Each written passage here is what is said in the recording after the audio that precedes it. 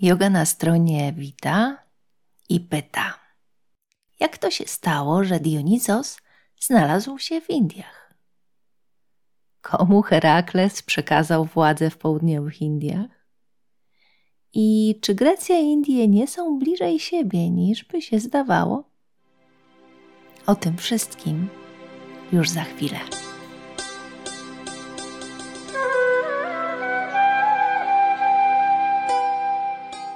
Zawsze wiedziałam, że Indie są fascynujące, ale nie widziałam tam nigdy psiogłowów. A Ktezjasz, grecki historyk z IV wieku przed naszą erą, w dziele o Indiach pisał, że zamieszkują je psiogłowy, inaczej cynocefale, czyli istoty o korpusie człowieka i głowie psa, które rzecz jasna szczekają zamiast mówić.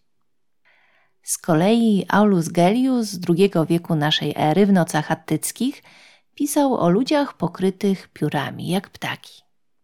Istoty te nie żywią się jedzeniem, a wdychają zapach kwiatów. Obrastać w piórka i wąchać kwiatki? Tak się żyje w Indiach. Z kolei Nonos z Panopolis, żyjący na przełomie IV i V wieku, w dziejach Dionizosa opisuje wyprawę Boga do Indii. Życie Dionizosa rozpoczęło się tak jak większości z nas, śmiertelników. Od romansu. No, może nie zupełnie jak większości nas, bo romans rozegrał się między śmiertelniczką Semele i Bogiem Zeusem. Niestety była ta trzecia, choć po prawdzie pierwsza, żona Zeusa Hera. Hera była okropnie zazdrosna. Przyszła do Semele pod postacią śmiertelniczki i zaczęła ją napuszczać. Facet ci mówi, że jest Bogiem? Oni tak wszyscy. Widziałaś, żeby który nie mówił, że jest boski? Jak jest Bogiem, to niech ci to udowodni. No i Semele dała się zwieść. Może dlatego, że była w ciąży, wtedy hormony, nie myśli się logicznie. Poprosiła Zeusa, by udowodnił, że jest Bogiem.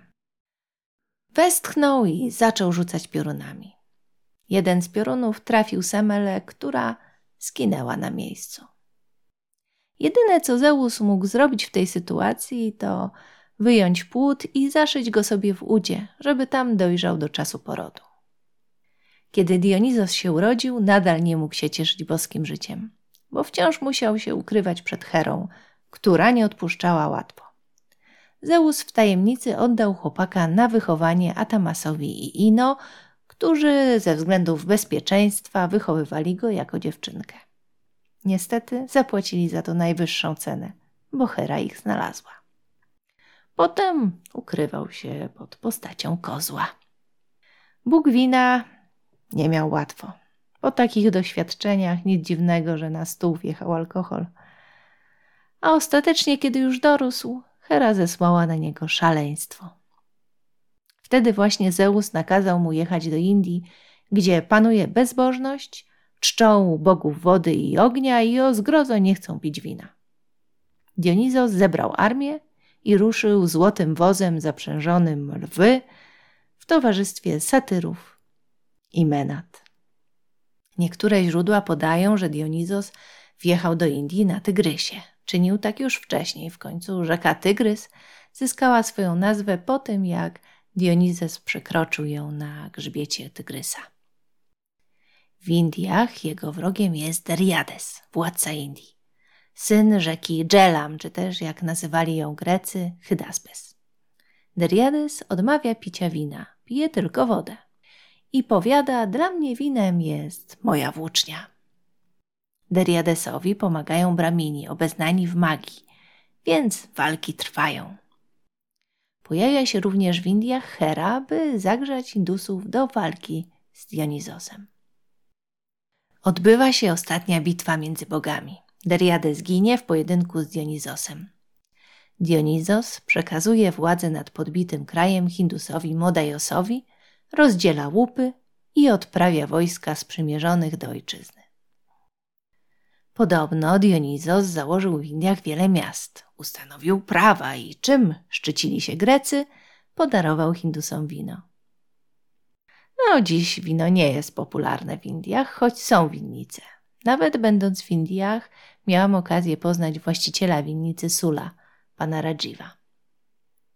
Jakie to jeszcze zasługi greccy autorzy przypisują Dionizosowi? Nauczył Hindusów orać, zakładać jarzmo na bydło. Dzięki niemu wielu porzuciło życie nomadów, by zająć się rolnictwem. Nauczył ich też rzemiosła wojennego, wychwalania bogów przez bicie w bębny, tańca satyrów, kordaks i przekonał, by zapuszczali długie włosy na cześć bogów, nosili turbany oraz używali olejów. Kiedy Aleksander Wielki przybył do Indii ponad 6000 lat później, w roku 326 przed naszą erą, Indusi szli do walki w rytm bębnów. Ale nie zawsze chcieli walczyć. Kiedy Aleksander wkroczył do Doliny Indusu i dotarł do miasta Nysa, na spotkanie wyszli mu przedstawiciele miasta w wieńcach z bluszczu, prosząc o łaskę, ponieważ ich miasto założył sam Dionizos i nazwał je na cześć swojej opiekunki Nysy, a pobliską górę nazwał Meron, co znaczy udo, na pamiątkę tego, jak się urodził. Z kolei Flawiusz Filostrat z III wieku wspomina, że w Delfach znajdował się srebrny dysk ofiarny z napisem Dionizos, syn Semele i Zeusa, od ludzi z Indii, dla Apolina z Delf. Ostatecznie Dionizos wrócił do Grecji, przeżywając po drodze liczne przygody. We Frygii spotkał swoją babcię Reę, która wyleczyła go z obłędu. William Jones, XVIII-wieczny orientalista, twierdził, że dzieje Dionizosa napisane przez Nonosa powstały na podstawie Ramajany. Co ciekawe, Jones twierdził, że Dionizos i Rama to ta sama osoba.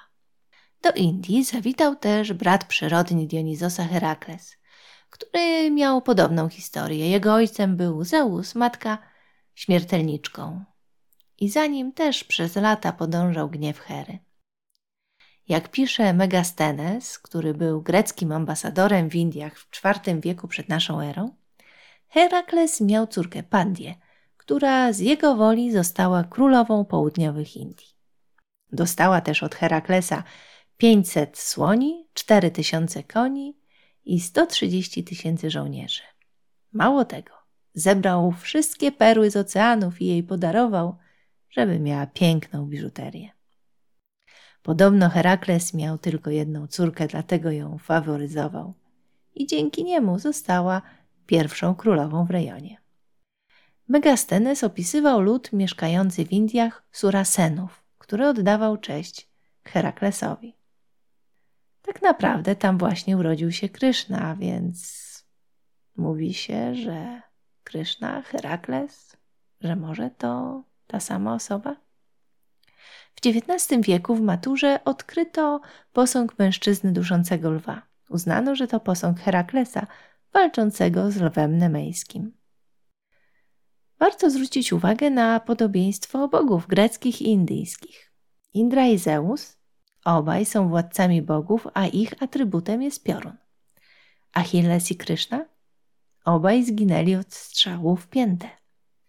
Kamadeva i Amor, bogowie miłości, są wyposażeni w łuk. Więc namaste, Evcharisto. Dziękuję, że jesteś tu ze mną i zapraszam na blog Yoga na stronie.